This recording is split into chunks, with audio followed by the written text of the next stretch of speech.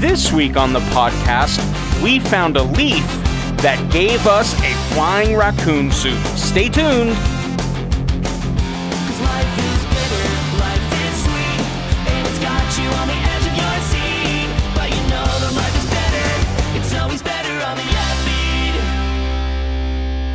upbeat. Welcome to On the Upbeat. I'm Matt. I'm RJ Phoenix, and today, I don't know if you've listened to those other shows we've done. This is the show.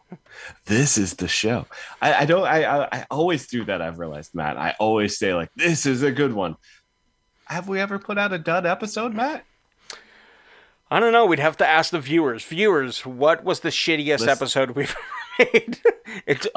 I'm okay if you say any of the episodes 1 through 20. I will let you say that is fine. How dare you? You son of a bitch. Because obviously, the earlier episodes have way less. One, they have way less RJ. Two, they have nobody is talking about Dan Pothast every 15 minutes. And two, they also have not as many interviews because we were still trying to get our feet and trying to figure out how to schedule stuff like that. We're established now. Yeah. But no, this is a really great episode. We have Yes. Agent J from the Slackers, Crazy Baldhead, a whole bunch of other things.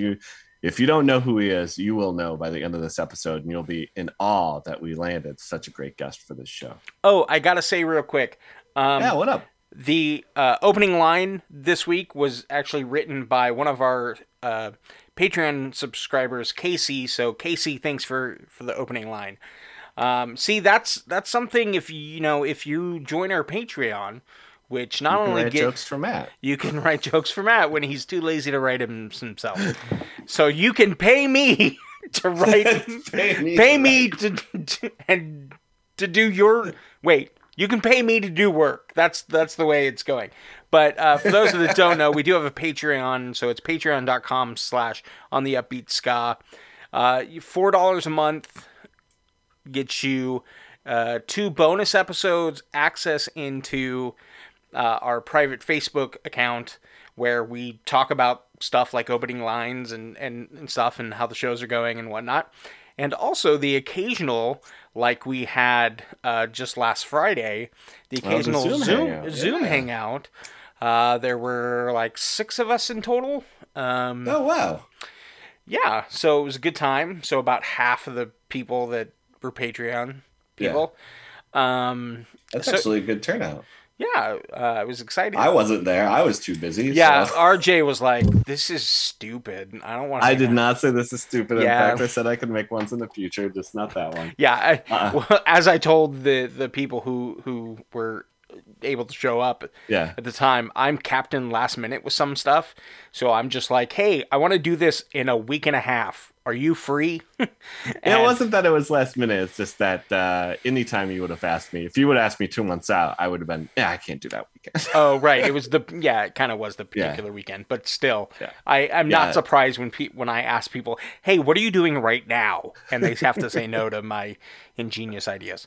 But so we had a good chat. It was nice meeting everyone. We played. First, we played. I have it right here. We played. Oh, I did. Where'd it go? We played Mad Libs, and wow. We did. Now, obviously, the Mad Lib itself was not ska related, but we tried as hard as we could to do,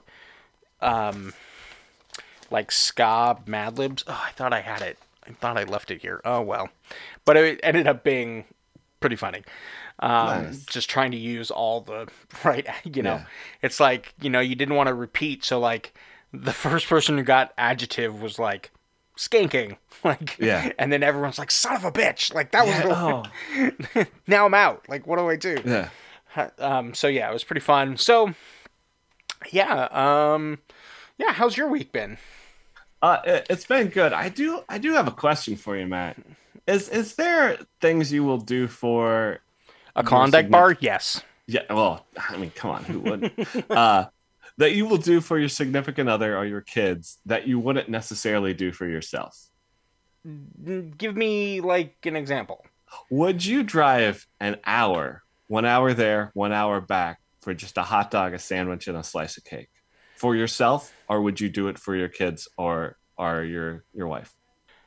I would probably only do it for myself if other people were going. Like if they're like just on a whim, I'm not going to drive an hour like someplace to eat food. No matter Yeah. even if it's my favorite. Like if the nearest In and Out, But what if it was your wife's favorite food? sure. Yeah, you'd do it in a heartbeat, right? Yeah. I mean, not necessarily like under any circumstance, but Well. for the most part, like yeah, if I wanted to plan like a special thing, sure. Oh, yeah. So same way. I wouldn't do it for myself, but when my wife is like, I want Portillo's for lunch, like she said on Saturday, that's an hour drive Wow. there and Yeah. back. Portillo's. And- Why do I know that name? Is Because that it's over near you. It's in Orange County.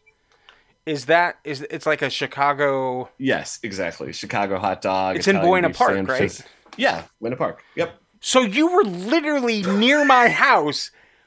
Didn't like I'm gonna swing by Matt's because I know he lives in this general area. You were probably 20 minutes from my house at one point. Oh yeah, that's what I figured.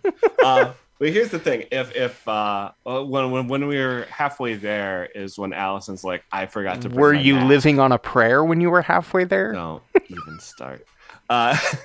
Allison's like, oh, I forgot to bring my mask. So then we knew we couldn't go in and sit down. So There's like a bunch of stores right there. You could have walked in and bought one. we didn't even think of that. We're just there for the hot dogs and the Italian beef, man. Well, actually, I not too long ago went by there. I thought they were only doing drive-through. No, they had people in there, but they had a sign on the door, masks required, and we Right. did see them enforcing it. Well, we didn't see anyone go in and out what wasn't wearing a mask, so we figured they were enforcing it. Or else we probably would have been like, "Yo, hey, you want to come meet us and get some hot dogs?" Yeah. And I love how the CDC has said if you've been fully vaccinated, you no longer need to wear masks. But like, Governor Newsom says, "Not so fast." yeah. And I think everyone's feeling is like, I hear ya, CDC, but I don't know if we're there yet. Now that we got this new Delta variant, I'm not too sure. Yeah. But yeah, that's my thing. I would not drive an hour for food for myself. But if it's Allison wants to go to Portillo's, yeah, let's get in the car. I'll even drive. How did you guys know of the place? Is there, No, we've been before. but And they're all over Chicago. That's like a Okay. Chicago thing. Yeah. so when- is the only one here in like Southern California? Boynton yeah, Park? pretty much. Yep. Buena Now, Park. I went there once. Actually, we went there. It was before the pandemic, obviously. I've And been there during the pandemic, especially early on in the pandemic when I could get there in a half hour. oh yeah, when like no, that was Yeah. I miss those days where like no one was on the road. My wife, like when she was still sort of like, because my wife's they work in an office, so like they Yeah. would like take turns of who could be in the office and all that stuff. Yeah, that's what I did at the beginning. Yeah. So she would like, she had to leave. Normally takes like 45 minutes to get to work. Ouch. She was doing it in like 25 at one point, Yeah, like during yeah. the pandemic. She's like, now it's back to normal, but Yeah. yeah. But I went there, so it was like, I think it was the end of 2019 when the Rise of Skywalker was coming out, and we went to a nearby theater to see it, and that's where we went to eat Yeah. beforehand. My friend, Nice. my friend really loves that place, and yeah, it's pretty good food. Yeah, it's good. Get the Italian beef sandwich if you haven't before. It's delicious. Yeah, I think I got like a all beef hot dog or something like that. Yeah. Chicago dog. Yeah. Put all this shit on it. Yeah. Well, I tend to not like, it's iffy. Like I get like, so I don't like chili with beans, and from my understanding, chili is not supposed to have beans, but a lot of people do put beans on chili, and I don't like. It's one of those things, man. For Me, chili has to have meat, or it's not chili. I don't do like, this is bean chili. No, that's not chili. Put a meat in. Even give me a fake meat. Yeah. It can't be all beans. Yeah, so I usually avoid chili unless like someone I know is making it, that I can go without feeling like a bad person. Like, Yeah. do you put beans in your chili? Because I don't really like beans. So yeah, it was pretty good. Yeah. I'm a big Chicago dog fan. You Yeah. got except for the sport peppers. I don't do the spicy. But you got the pickle, you got the tomato, you got the relish, you got the celery salt. I would say I take a little bit more spice than like your average like Californian person. All right, then go to Portillo's. Actually, I'm get gonna the Italian beef, rephrase that. Not California person, white person. California white, and get the spicy giardiniera on your Italian beef. I don't know. It sounds like that might be too spicy. No, it's not. Like, Okay. I mean, I eat it no problem. Yeah. Yeah. And I'm Midwest. I'm not even that. I'm not even that into All spicy right. food. All right. Enough about spicy hot dogs. Hey. All right. Let's get into some ska news. Rude girls and rude boys too. Grab your friends and listen to what we're telling you. Might have saw, you might have heard, but again, you're about to this week in ska news. Yes, ska news, where we tell you about the latest releases and information about the ska community. All right. So first up, our friends in Stop the Presses, they released. When did they release this? Like last week, wasn't it? Just on Friday. It's it's some of their old demos. Yeah. So they have an EP that they call. This is the second volume. Only Right Left Volume 2. They did Volume 1 back in like right at the end of 2020, was it? Sometime during 2020. It was after COVID shut down stuff. Yeah. Yeah. And so they're releasing Volume 2, the final volume of their Rarity collection, 4 very raw, unreleased tracks that showcase the band's many influences: ska and punk and surf rock. Volume 2 is streaming on Spotify and available for free download at stopthepressesmusic.bandcamp.com. So we're going to check out a song here called After Hours. Let's take a listen. She sits all day so she can party all night. The vicious vampire just looking to bite. It's 2 a.m. when she arrives at the club. Watch out, cause she's looking to suck out all of your blood. She's scoping out the scenery.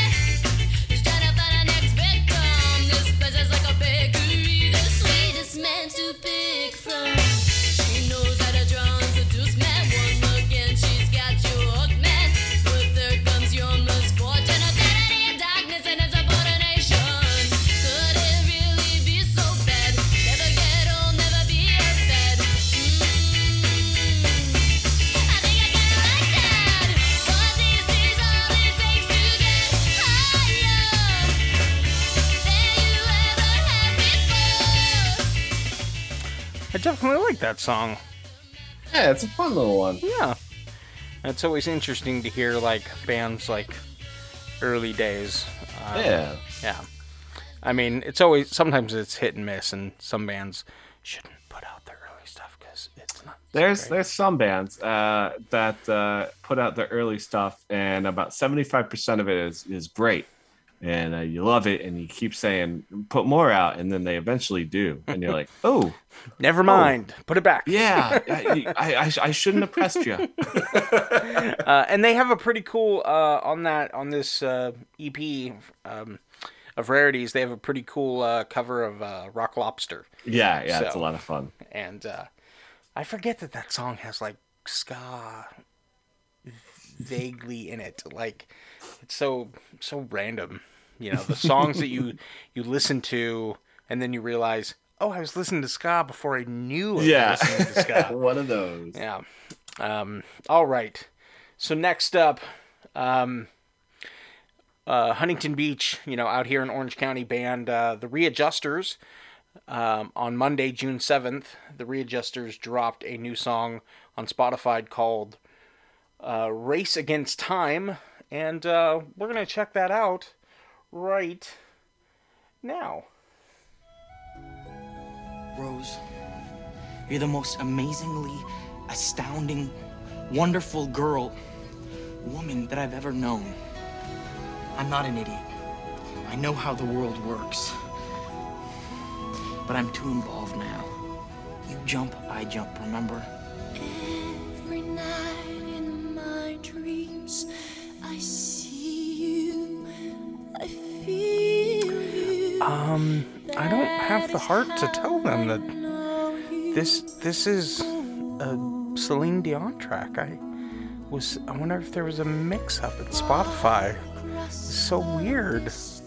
I mean, I don't want to be a gatekeeper or anything, but this isn't this isn't very ska. I'm kidding. I kid.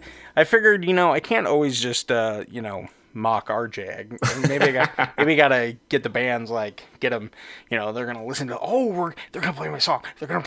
Yeah! And then no. But, of course, I'm a gentleman, and a man of my word, and let's check out that track right now.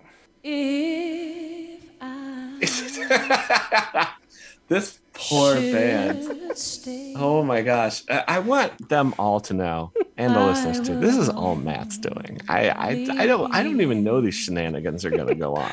Okay. Just kidding. Here we go. For real. Race Against Time. New song by the Readjusters.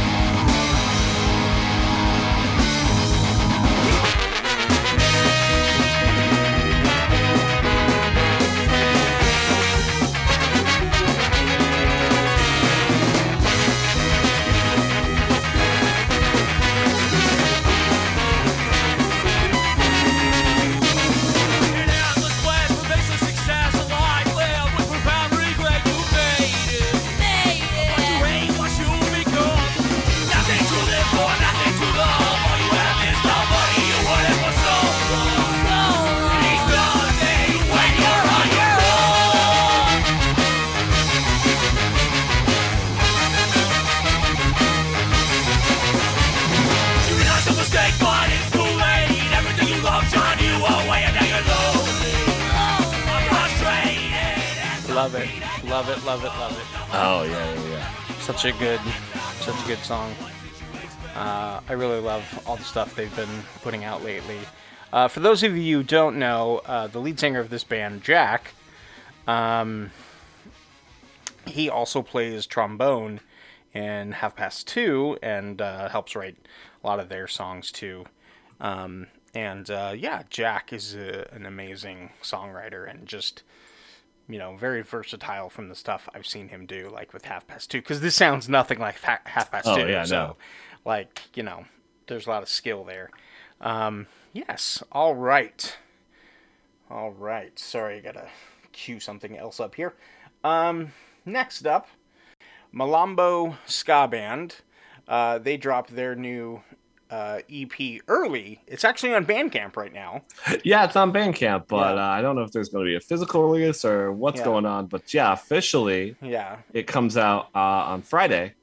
Actually, maybe it goes live on other streaming services. Yeah, on Friday. It actually says June 12th, which is Saturday. So, Saturday. Yeah. So maybe it's going live on other platforms. But right now, as you're listening to this, I'm assuming everyone listens to this podcast the moment it drops. So you're listening to it on Wednesday.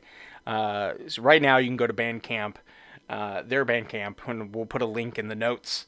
You can go to their Bandcamp right now and get the new EP. And we are 4 out of the 5 songs we are sure are covers that are on. Oh, definite covers. Yeah. I know all the actual original versions of the other 4 songs. This song that we're playing, we're not sure is a cover. Yeah. So This could be an original. Yeah. So all right, let's check it out.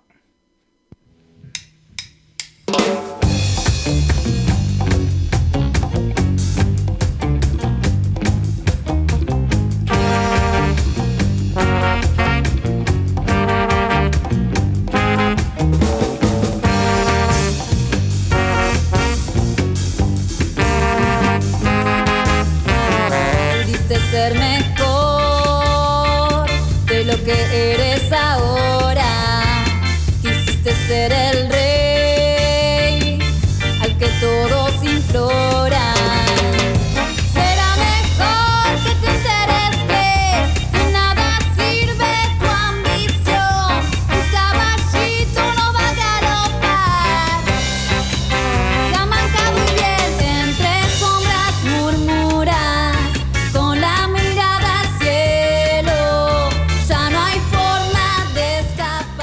like it. You can dance to it.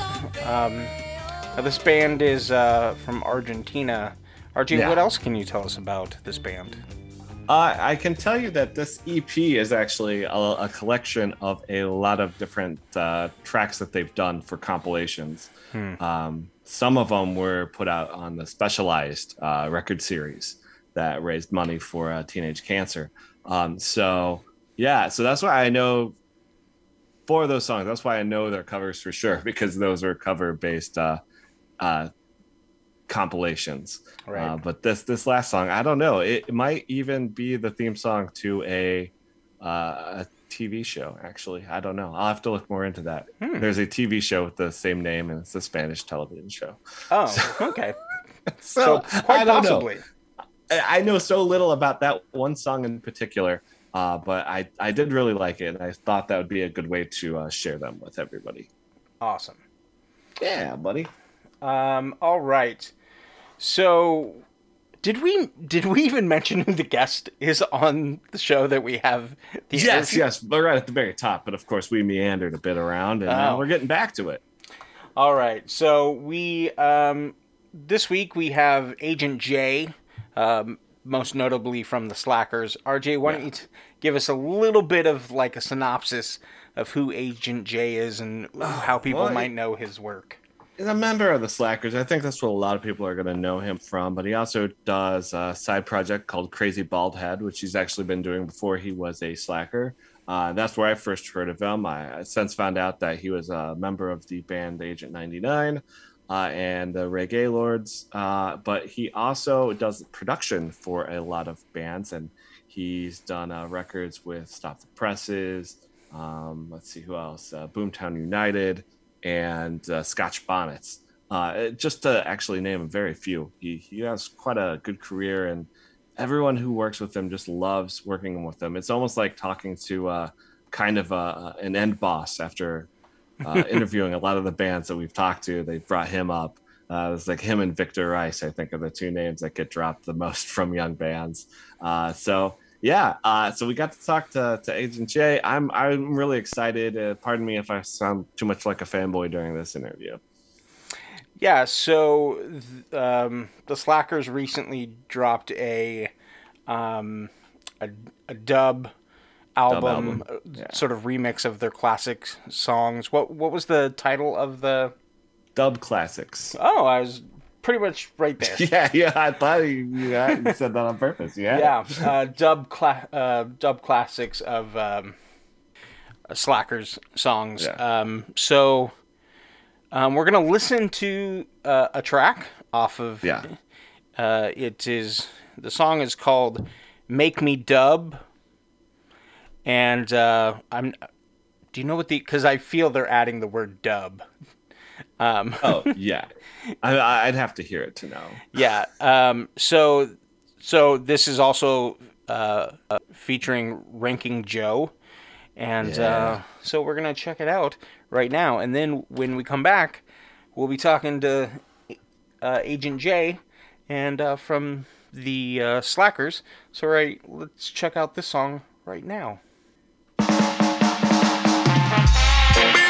Keep on coming to my door, let me still face some more. That was sure when I tell you all I will never love on baby. You been cheap, but I will never quivers. I will tell baby, come on down on me. Until the stick around on me, the clone, skin, come put it down until they say, do baba, baby.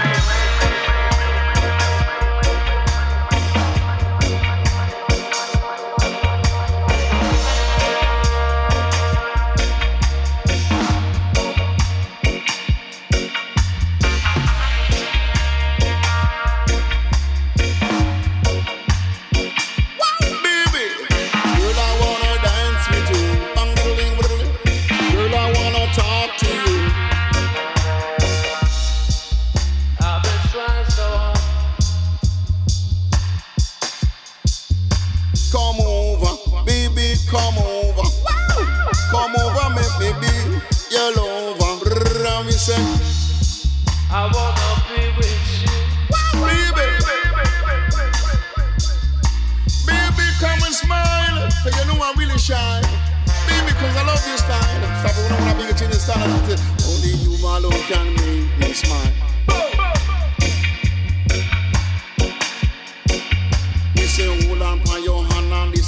a one night stand. He said, girl, I want to be your man. Brrr, only you alone can make me smile. Wow, baby. Smile a while and give a face a rest and reason one to the one that love a best. Cause baby, you are loving, I will never love another girl. And baby, call your pass the test.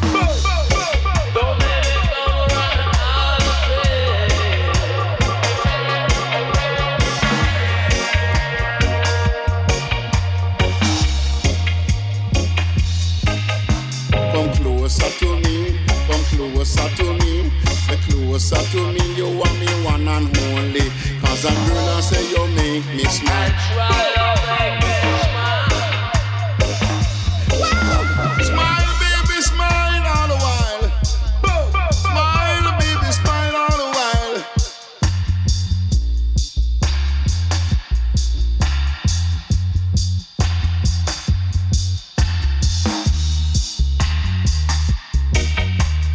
Girl, I say you make me smile.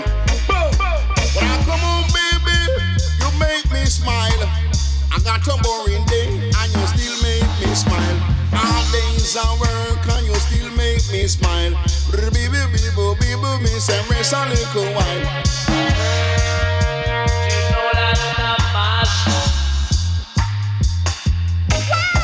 Cause you ain't move and not another girl. You may change, but I will never.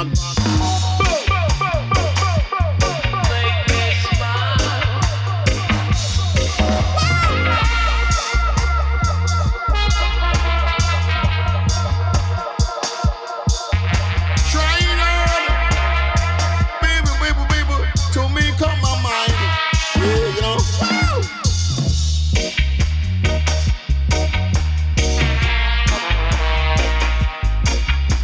But you the chosen one, as I want you to baby. You want to, but I would never know, baby. You were tripping on the cool one, as I want you to say, good guys, baby girl. Girl, say you make me smile. The bishop. Girl, I say you make me smile.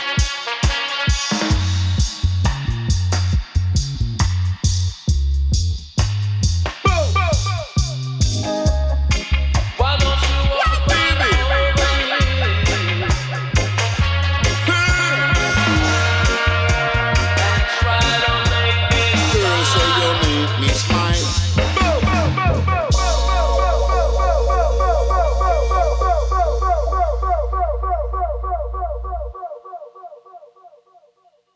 Hey, Jay, thanks for joining us tonight. Hey man, what's going on? We are very excited to have you here with us. Yeah. We definitely have. I've been delving into your legacy the past, week and a half or so since we've known you were coming on. So we're definitely excited to get to talk to you. Thanks. All right. I didn't have to delve. I've been there. I've been keeping up. Yeah, I mean that's Like my legacy is like a kiddie pool. You don't want to delve like too quickly and break your neck. you know? Don't dive too fast. yeah. Don't yeah. You're gonna scrape your face.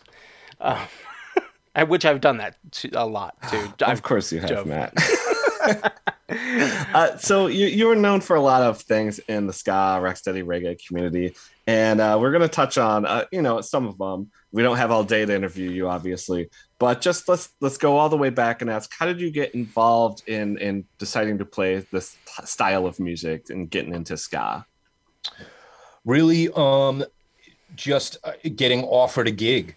It was just that simple. Like I had heard like Fishbone, so I was like into Fishbone at the time, and then like a little before that, I'd heard like Bob Marley and stuff like that, and so was interested in that. And then I had heard little clips, as a kid, like Musical Youth had a hit, and then on, like Miami Vice had like some Augustus Pablo dub on, like a little brief set, and I was like, what is this, man? I really like reggae. And then a friend got me into Fishbone in the late 80s, 89 or so.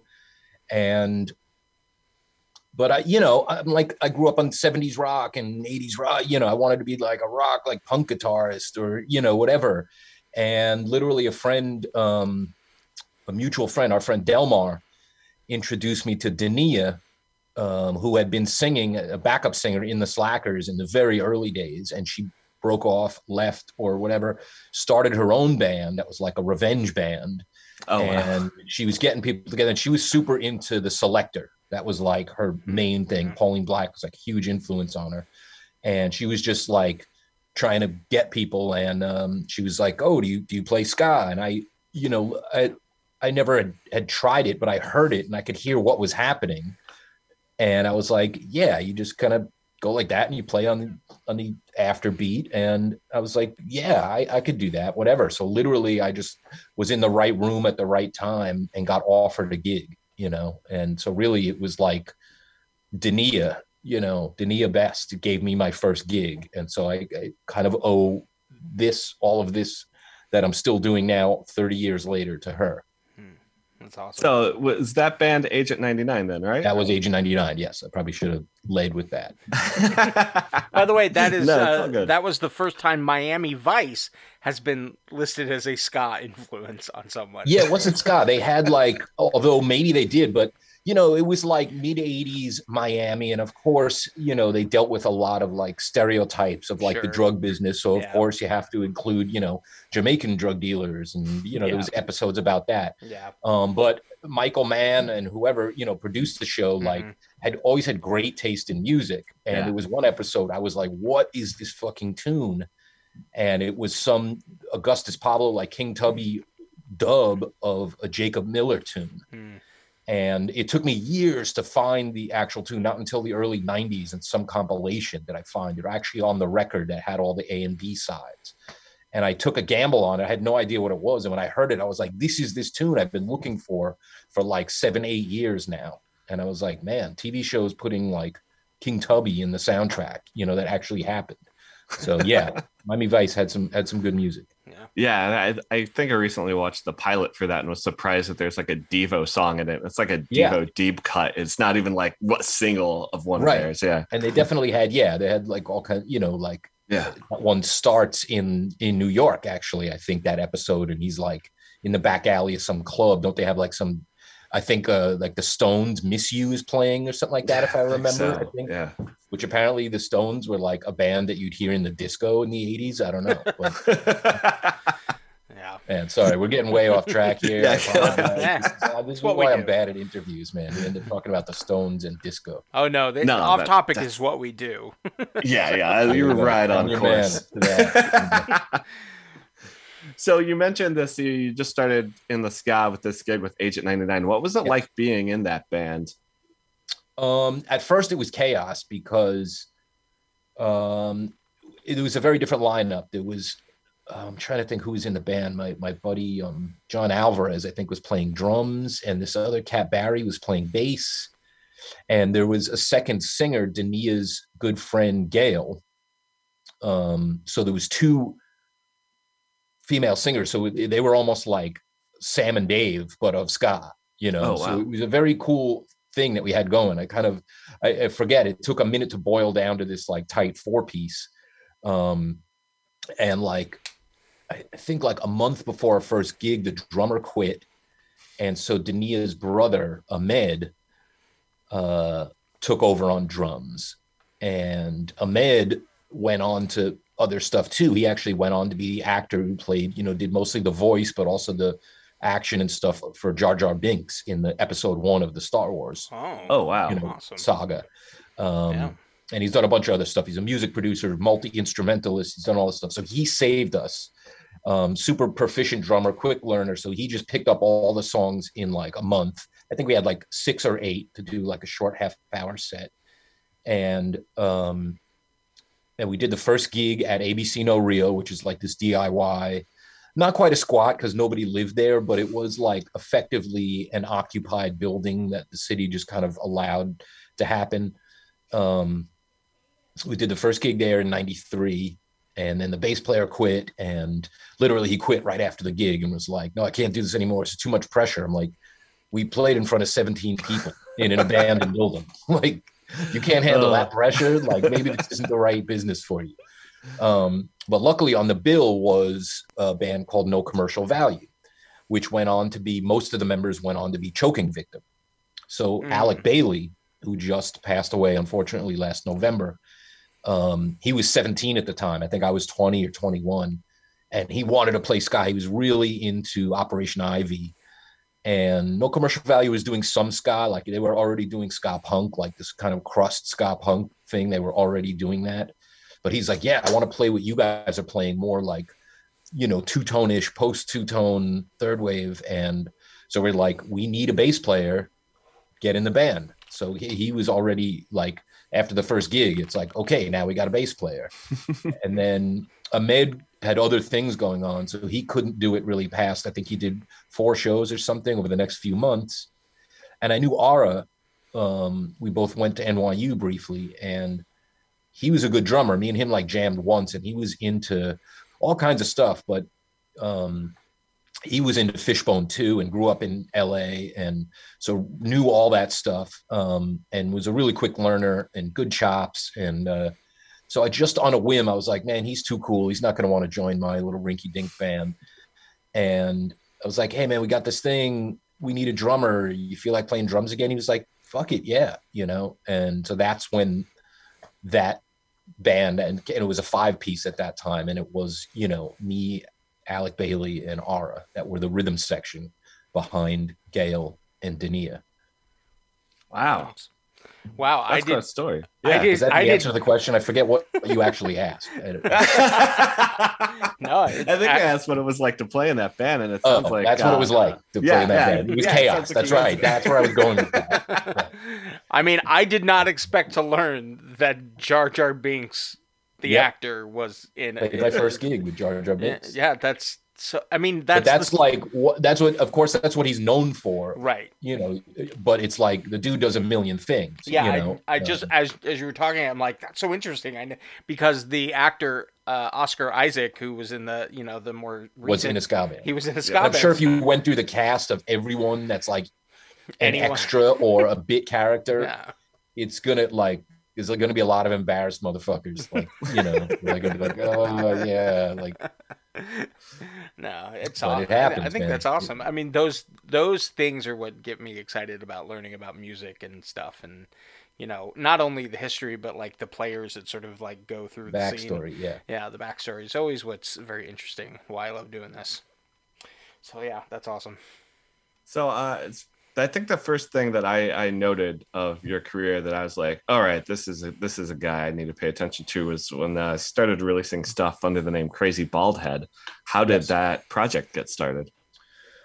That was at Version City, which was this underground studio that King Django had. It was a rehearsal space from the early 90s, and Agent 99 rehearsed there, and Django's band Skinner Box rehearsed there. That was their rehearsal space, and the Slackers rehearsed there. So that was like this ground zero, like meeting place for everyone. And it was like one of those cellars off the sidewalk with the metal doors that opened up onto the sidewalk, and it was like there was rats down there, like sewage backed up into there.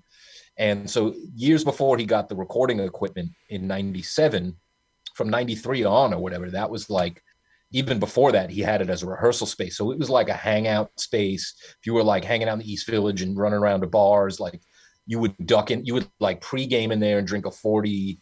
Then between bars, you would go there to like smoke a blunt and then go to the next bar. And like, so it was like your like clubhouse kind of place you could go, and everything's in walking distance. But in 1997, he bought recording equipment.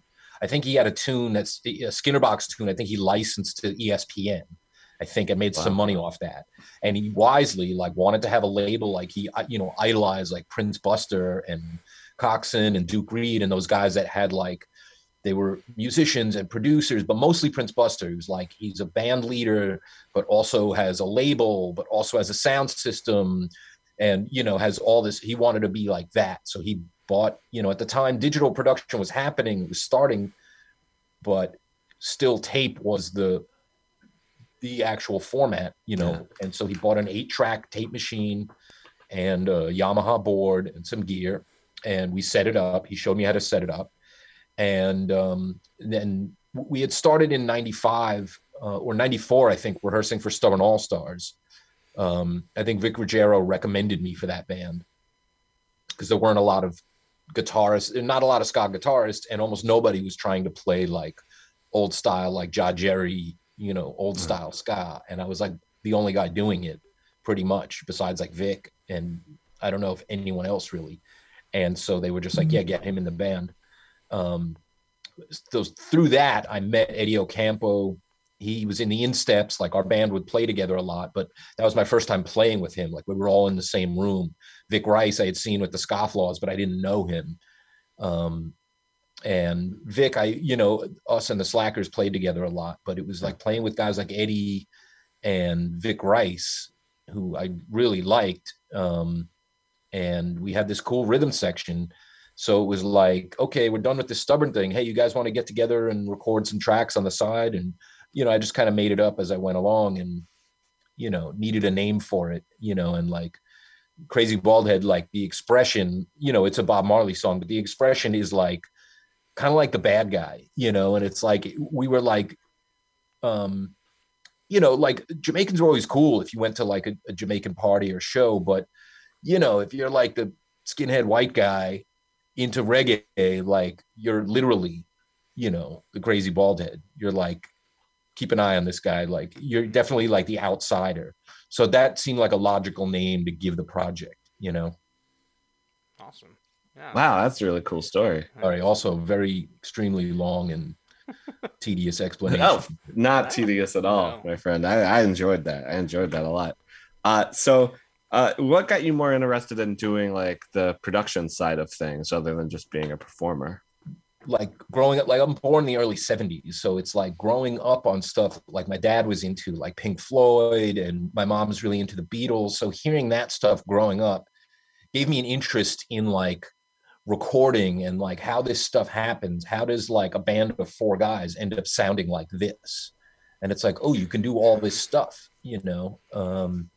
and so that interested me. And then there's a side to that when you get into Jamaican music, especially hearing stuff from the late 60s on, where they're doing so much with so little, and it is also like guys in a room with like a 4-track or an 8-track kind of just playing with the sounds and seeing what crazy shit they can make happen with a few pieces of gear.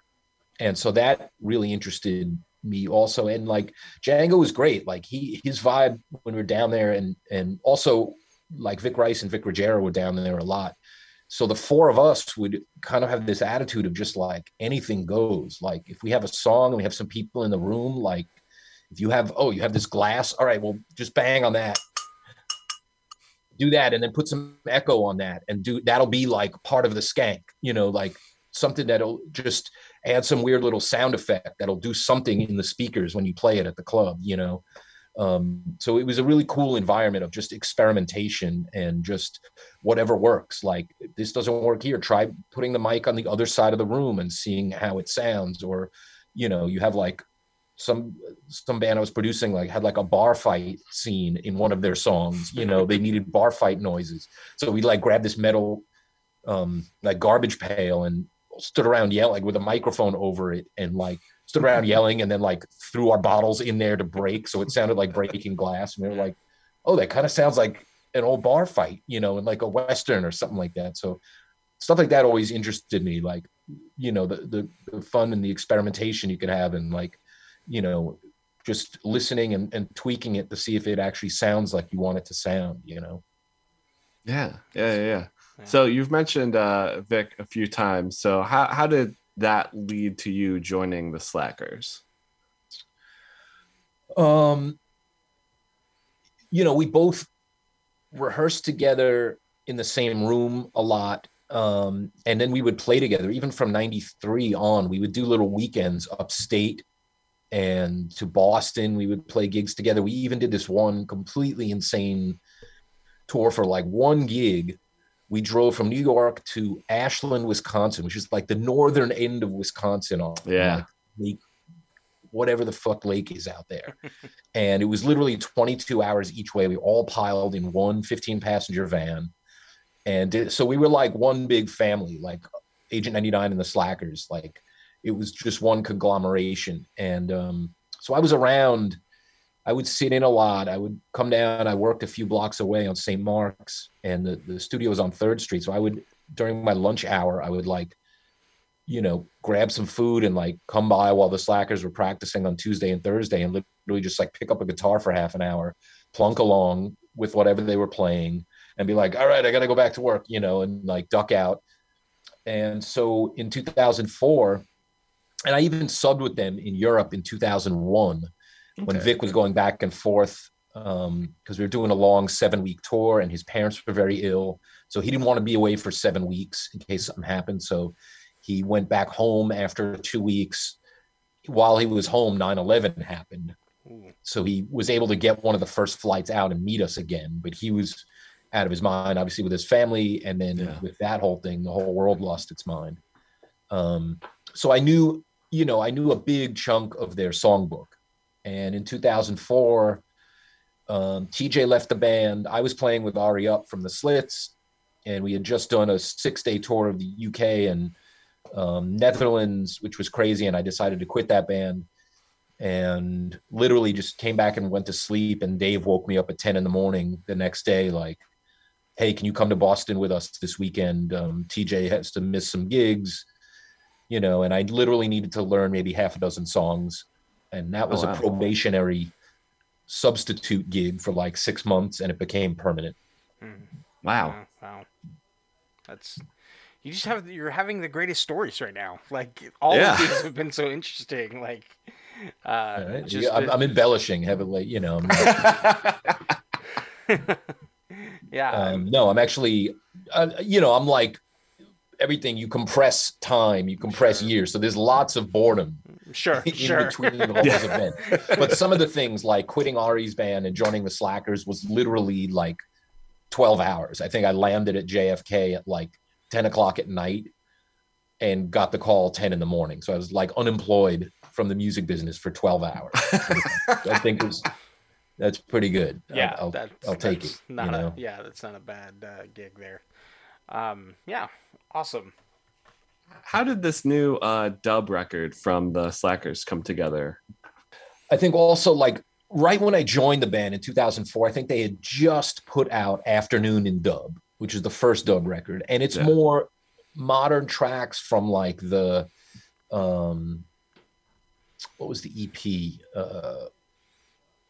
I'm blanking on it too. International War Criminal, stuff from that.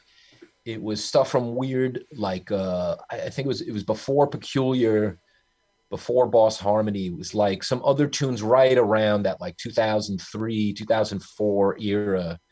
The rhythms they had cut at Noise New York, the Jammy-Land studio, but up in Westchester.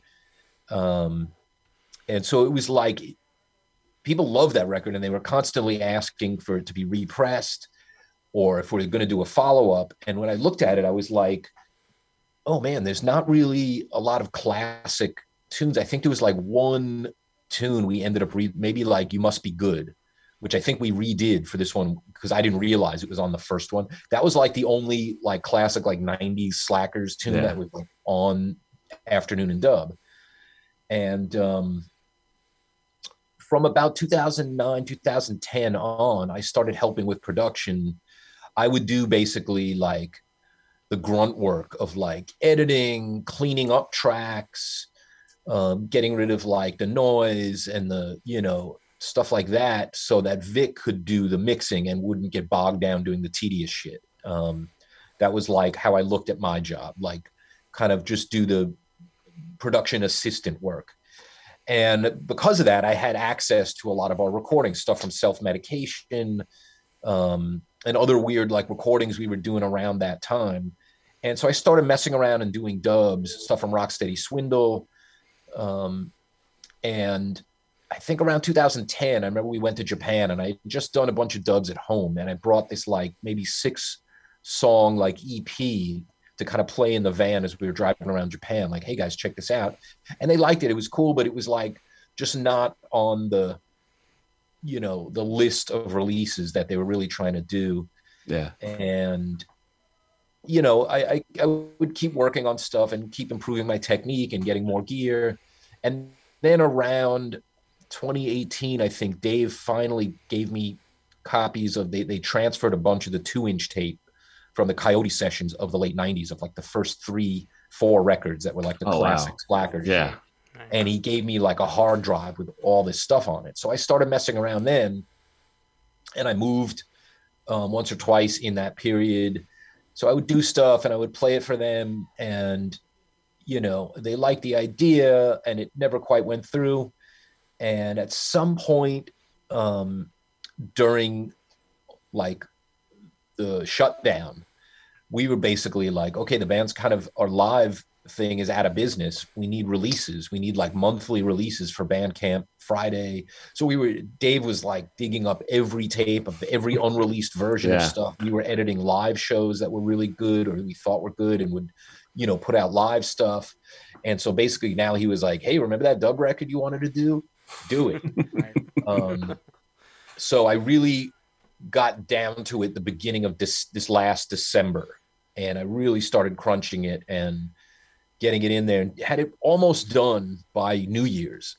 And right like days before New Year's, like Vic gets back to me and he's like, yeah, this is cool, but you know, this one track, you really nailed it, man. It's like the bass sounds awesome.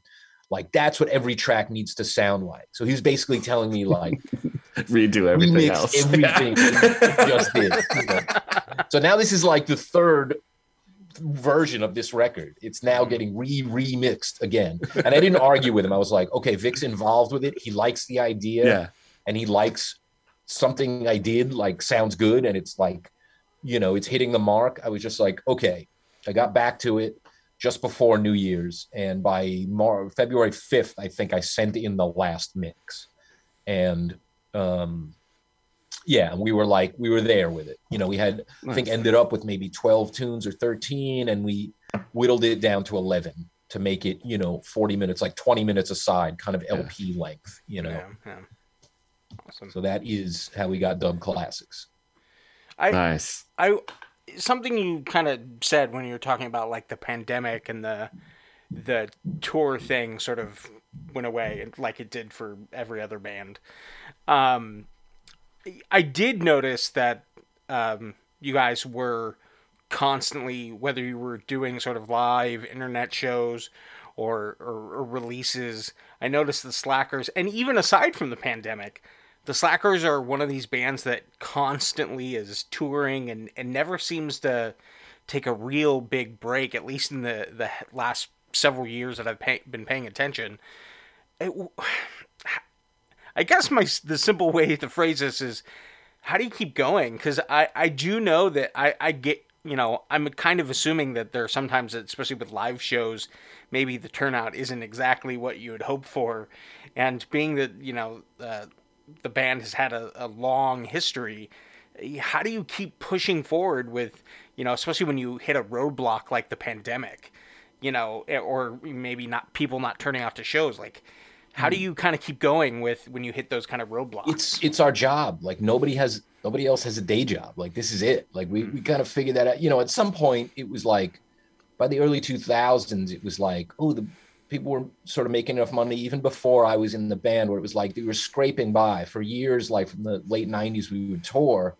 You know, in other bands when I was in Stubborn All Stars or doing King Django or whatever, you know, Ari Up, I have some side hustles, but you know, with those bands, it was like luckily those guys were all like pretty decent with business where we could make some gate money and merch money and, you know, but it was definitely living tour to tour where you'd come home and after a month of tour and your tour pay, you would just hand it to your landlord for the month you were away. You literally just paid for an apartment you weren't even in. You know, so you have to wait for the next tour. And at some point you'd be like, "Ooh, now I have 3 months of rent that I'd come back from 1 month." You know, right? But this is our job, so there is no other job, and it's like everyone else goes to work 5 days a week, 40, 50, 60 hours a week. Like they don't get a pat on the back or like, "Man, you're so hardworking." Like, don't you ever stop? It's like, no, I need a fucking paycheck. I don't know. So it's the same with us. Like this is our job, you know? Yeah. And fortunately I have to say every now and then there's like a dud gig and it's rare that we ever have like a string of duds. Every now and then there's just something where we're just in some town where it's just not happening for us, or the promoter in some country or some region we take a chance on. Sure. I remember once we did a Midwest, like a Canada Midwest thing about, I don't know, 7-8 years ago where it was like, Winnipeg was great. We did like Winnipeg for the first time ever on like a Wednesday. Maybe they had played it like 10 years before, but before I was in the band, but it was like 300 people on a Wednesday. It was great. And we were just going to gig our way out to Alberta, where we do really well, in Calgary and Edmonton. We usually do like 2 nights in Edmonton and Banff, and we do well there. We were like, okay, we're going to have to do, Manitoba and Right. whatever that other province is. I think there's another province somewhere in there. Saskatchewan is there. So we're going to have to do like Brantford, Manitoba, and Regina and Saskatoon, and By the way, 3 Regina shows is in a my row. favorite. Those 3 towns that were just fucking duds, man. They Yeah. were like college wow. campus bars that we literally would have like 15 people. It was like 3 nights in a row. We had like 15 people at, and that was kind of a bummer. Those 15 people had a great time and we made it fun. And Vic's an insane person. Like, he loves those shows with like nobody at them, because it's like the rules go out the window. It's just Right. like, all right, we're going to play whatever we want. We're going to play whatever you want. The set list just gets chucked aside. Like, he'll just sit down and tell stories and talk to people. And so he make it fun. But there was that. There was, trying to think if we ever had like a real run of it was maybe like one of those summer tours, like maybe 5 years ago in 2016, where like it was festivals happening and people had like just voted for the first Brexit referendum that happened. Yeah. So everyone was kind of nervous, and in between like weekends there were festivals. So during the week, gigs were kind of duds and people didn't want to spend their money. Yeah. So like that tour was a little weak. Yeah. Once we played in Reno to like 12 people, half of which were Murphy's Law. So like, but literally, I got to say, fortunately, the duds in the Slackers are like few and far between. The turnout is almost always good. If not packed out, it's like always respectable. And, we always come away with money and the club owners are happy. Yeah. I just, I see some bands that, would definitely struggle trying to sort of make headway in that sort of same space. And so it's really You have to be good. strategic about how you play. Yeah. You can't just beat the same, beat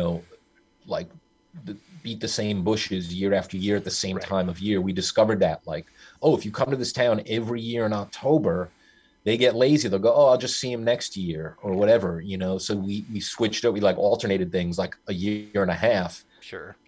Switched to like an 18-month cycle. And sure enough, we had all these people like, how come you're not in Toledo? What happened? like, oh, you didn't come to the last show and now you're complaining we didn't come to your town, huh? Like, Yeah. Yeah. so you have to, Dave Hilliard, our sax player and like the effective like day-to-day manager of the band, is really good about that stuff. Yeah. Being strategic and shaking up club owners. If they think you need their gig, then they'll try and lowball you or whatever, or like, oh, you had like 6 less people than the year before, so I'm going to offer you half as much money. It's like, oh no, we're going to play just some other town. We're just going to skip your town. Yeah. Yeah. You have to do shit like that. If people try and lowball you, and all right, we're going to go to your country and we're not going to play your city. Yeah. We had to do that in Brighton a few years ago. Oh wow. Wow. Yeah.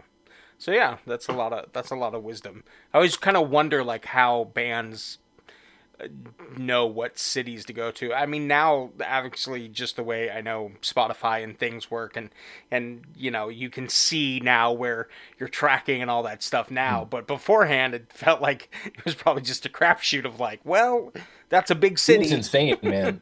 Like, I remember, we were, there was technically cell phones. I remember the first story when King Jack had a cell phone, but there wasn't the whole like email network and messaging and all that. Yeah. Like, Yeah. People don't realize, like, when you were on tour up until like late 90s, early 2000s, up until this century, like, you would have to like pull over every so often on the road, find a payphone, call the club owner. Hopefully he would pick up his phone, or the promoter, who was some kid who probably was hungover and wasted or doing, whatever. Yeah.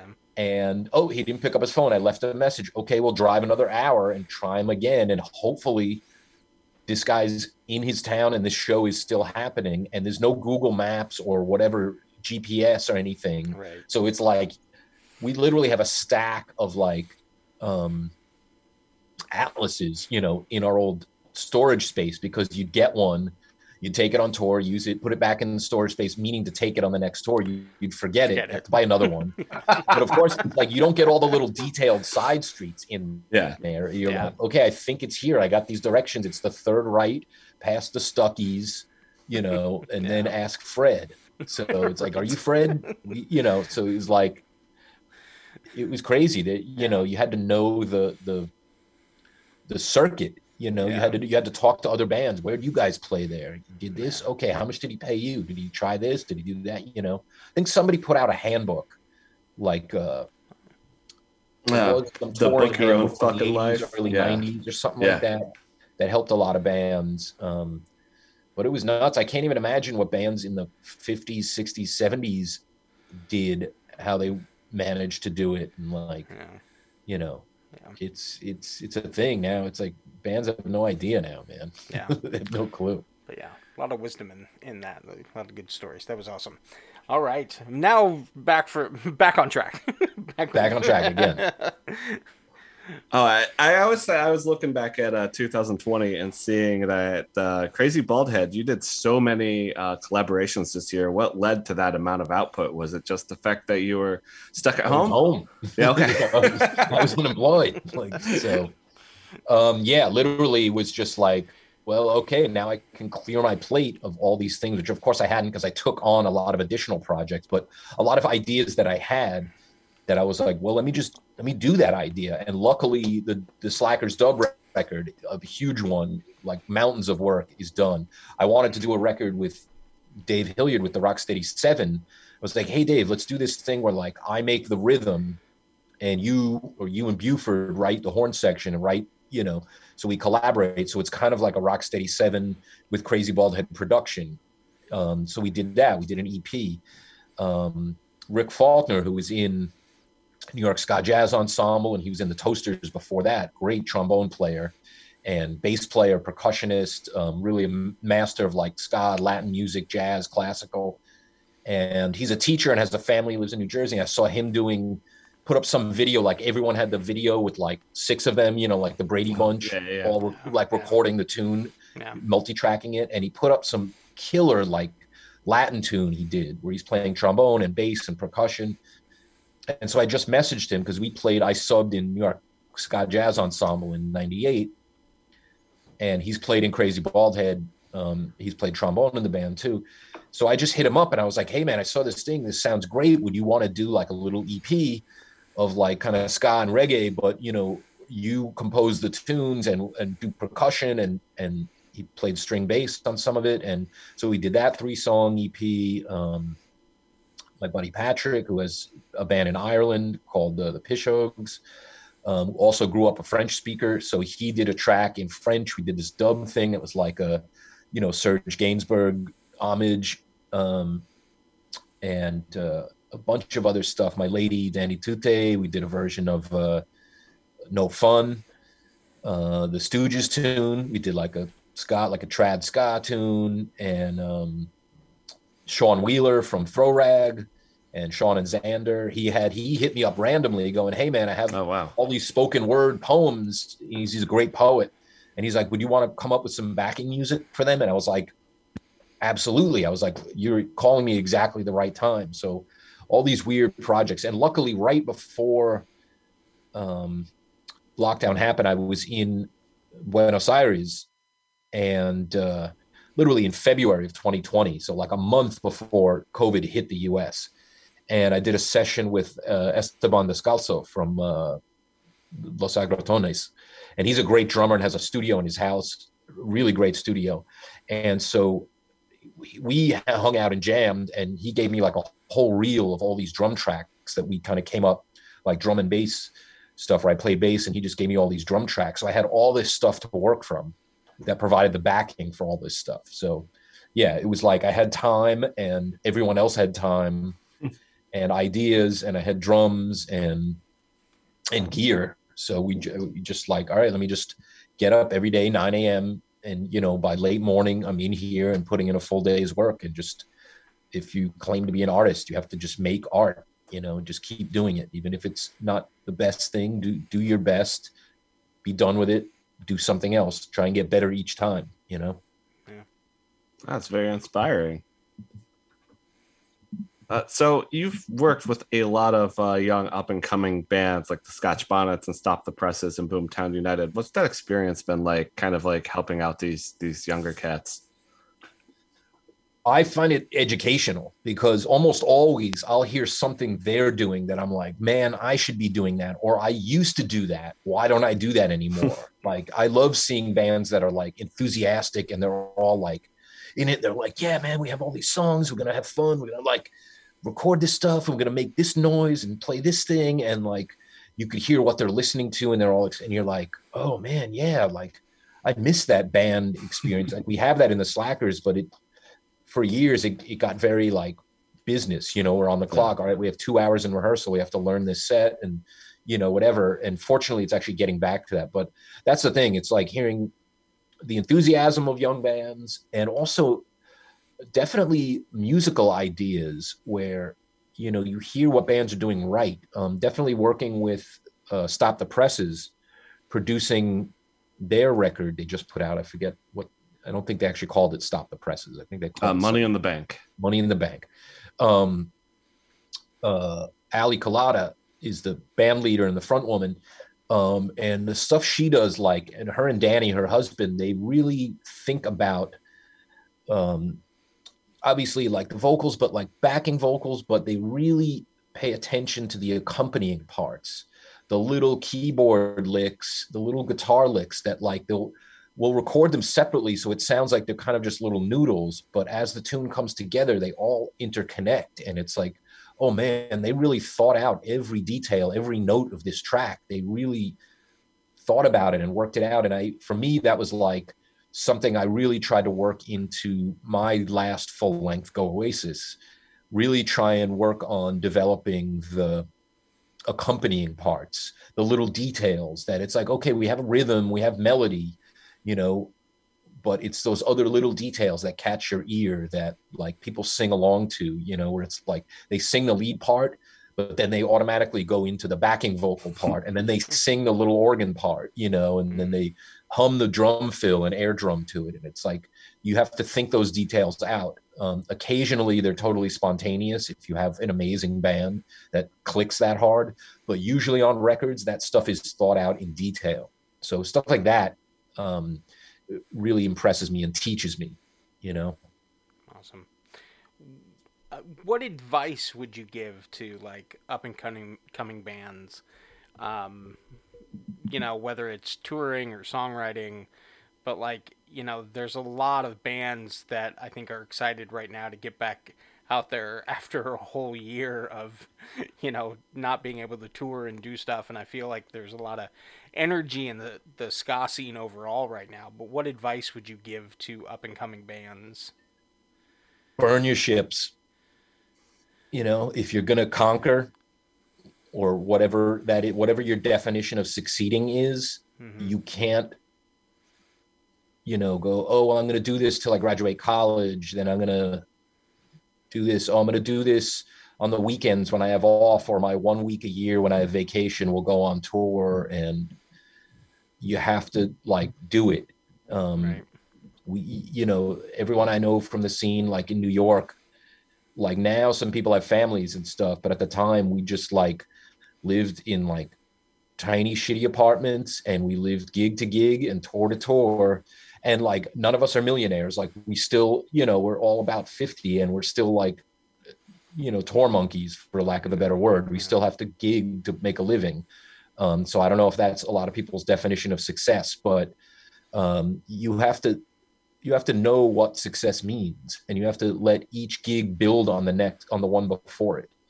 A lot of bands kind of keep playing the same venues, keep playing the same parties, keep doing the same tours, and expect magically to have a bigger crowd each time. Yeah. You have to be strategic. You have to take chances. You have to, write kind of, you have to get naked in your lyrics and in your playing, and you have to kind of, you can't play it safe. You have to challenge the listener. You have to challenge your own performance. But yeah, you got to live it. Yeah. Yeah. That's awesome. I think that's great advice. you know, because like that's one of the things, you know, I know, you know, there's some cross, you know, artistic expression when it comes to podcasting and music, you know, in the sense of like, you know, we create a thing along with other people and stuff like that. So it definitely is like you just have to decide what is the level of success that you want out of something, and then, you know, Yeah. if you're like you said, if you're only putting in weekend time, then that's the level of success, and be happy with that. Yeah. If And you, some people they just want a weekend fun gig. Yeah, They don't and- want more than yeah. that. I ask bands, you know, it's like, what would happen? Like if I'm producing a band's record, what would happen if magically this blows up? Mm-hmm. A song gets in a commercial or becomes like a theme for a TV show, or something happens with it. Somebody samples it and has some huge thing with it, and now Yeah. everybody wants you on their show. You know, you're doing Jimmy Kimmel or whatever the fuck. And yeah, are you ready to quit your jobs? Are you ready to like say goodbye to your girlfriend or fiance or wife for like 6 months?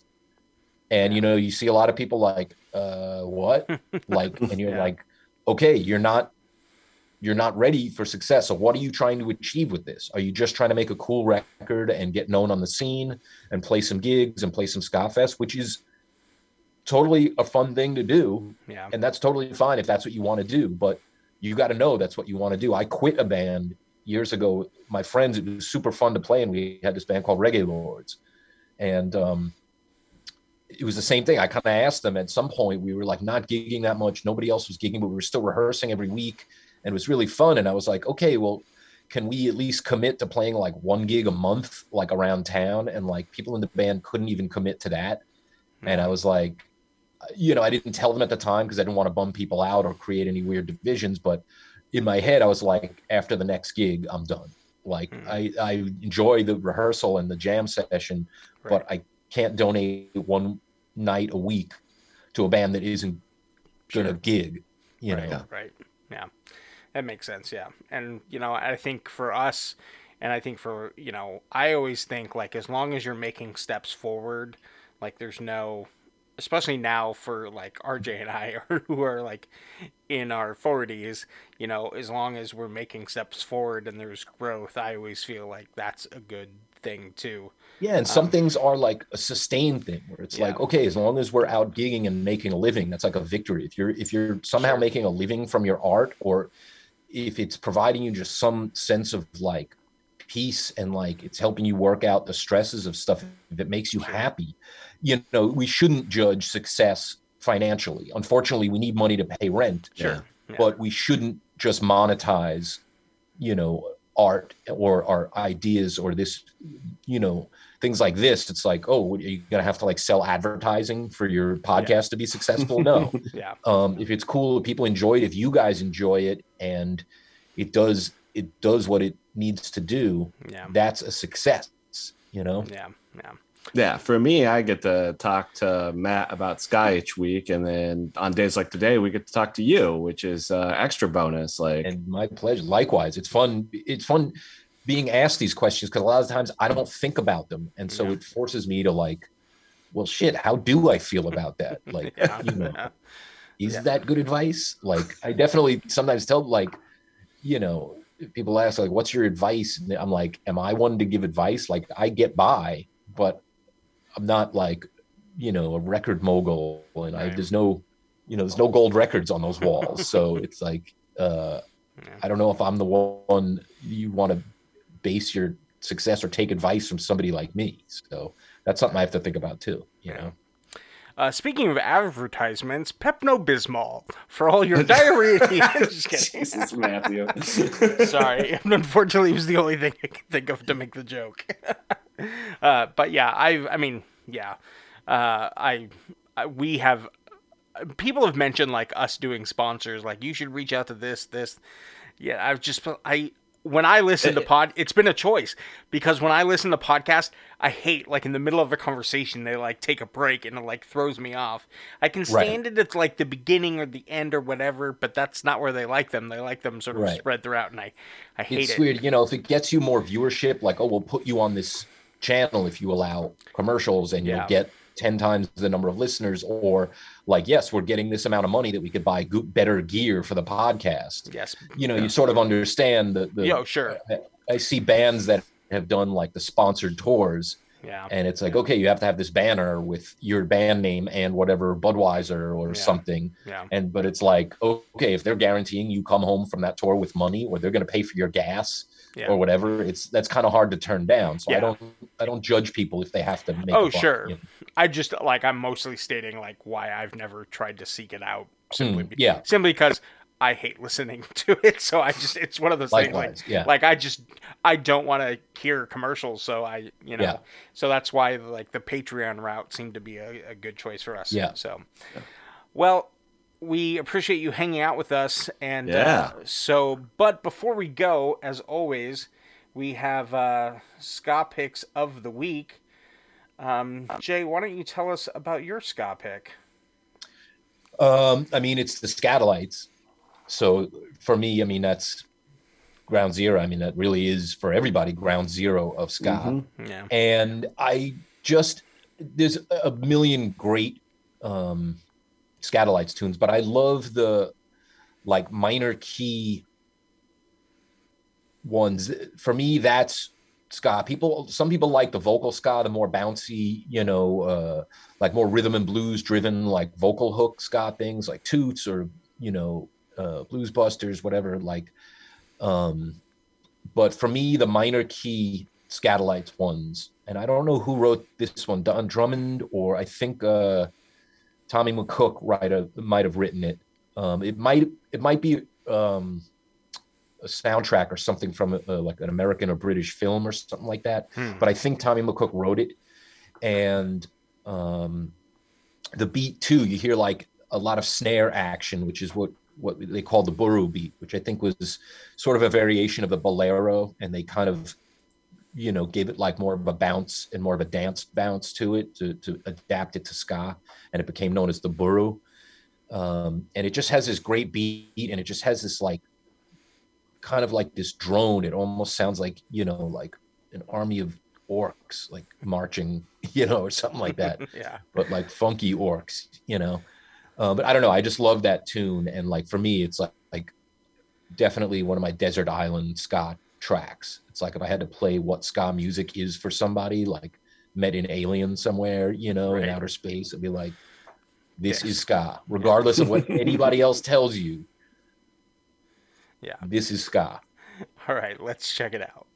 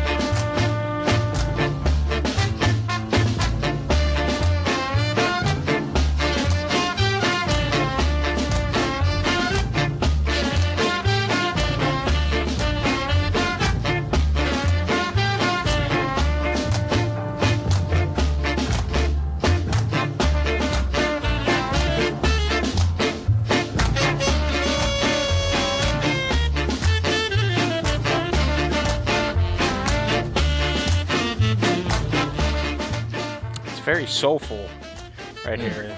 It's coming in. Yeah. I like that. You hear like jazz, all over it. You hear like yeah. Coltrane and all that stuff all over it. Yeah, that's awesome.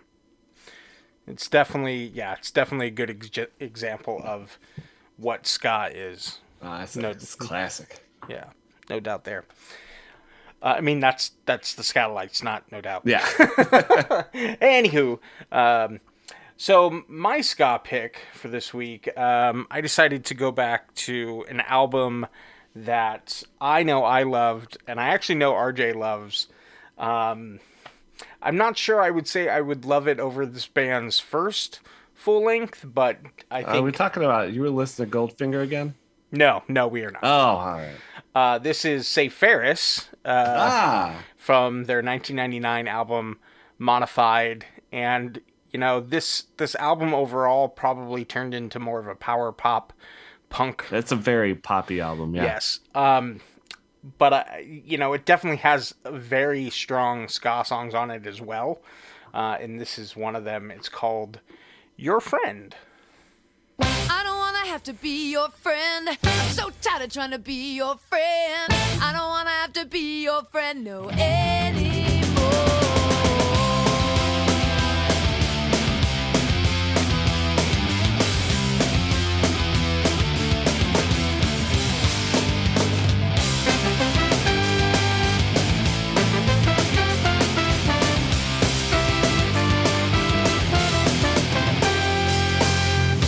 What is happening, my friend? You see, I use the term so loosely these days. Seems we're headed towards the end. Soon to be parting our ways. Cause you're never gonna think for someone else unless you thought that you could help yourself.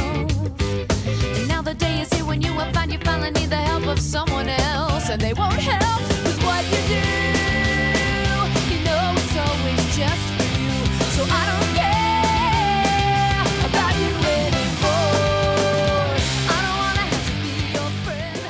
Yeah, I definitely love Monique's vocals on this song and on this album. All right, too bad they never did anything else after this album. Oh, Matthew. Sorry. Wow. I'm sorry.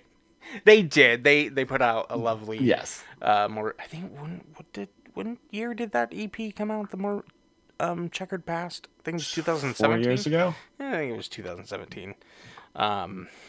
And I know they recently had they also put out, obviously with a slightly newer lineup, but they put out that Bradley Knoll Sublime tribute album. I forget what the name of it is. They did a version of Santeria on it. So The house that Bradley built, I believe. yes. All right, RJ, tell us about your ska pick. My ska pick comes from a band out of Madrid. They're called the Magnetophones, and this is one of their songs called Springtime. It's the B-side off their single Big Mama. All right, let's check it out. Yeah.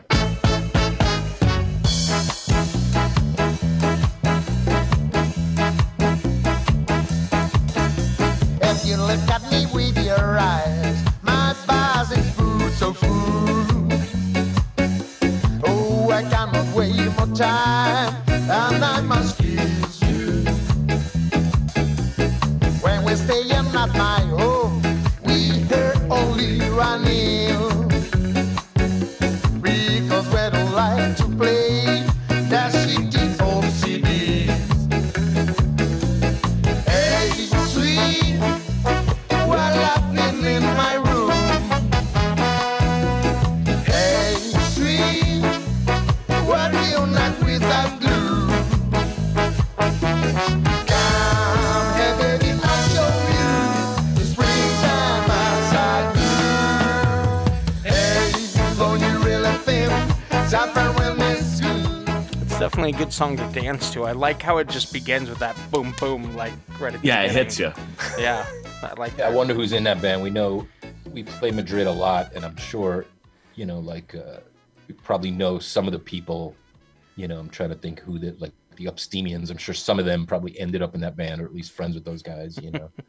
Yeah, I'm not exactly sure. When's who's that all from? actually- That's Is it just recent from or- 2019. Oh, all right, Yeah. Magnetophones. Yeah, Magnetophones. Yeah. Awesome. They're fun. Awesome. Well, Jay, thank you for hanging out with us. Yeah, thank you so much. Thanks for having me, man. We appreciate it. And listeners, thank you so much for listening. And until next week, Keep listening to ska music. you've been listening to On the Upbeat. The On the Upbeat theme music is written and performed by Millington. Make sure you follow them on Instagram at Millington the Band. You can follow us on Instagram and Facebook at On the Upbeat Ska. Be sure to check out our Spotify playlist, Ska Favorites. It features all the songs heard on the show. Make sure you hit that subscribe button and rate and review us wherever you listen to podcasts. If you would like to support On the Upbeat financially, visit www.ko-fi.com/ontheupbeat. Thanks for listening and supporting On the Upbeat.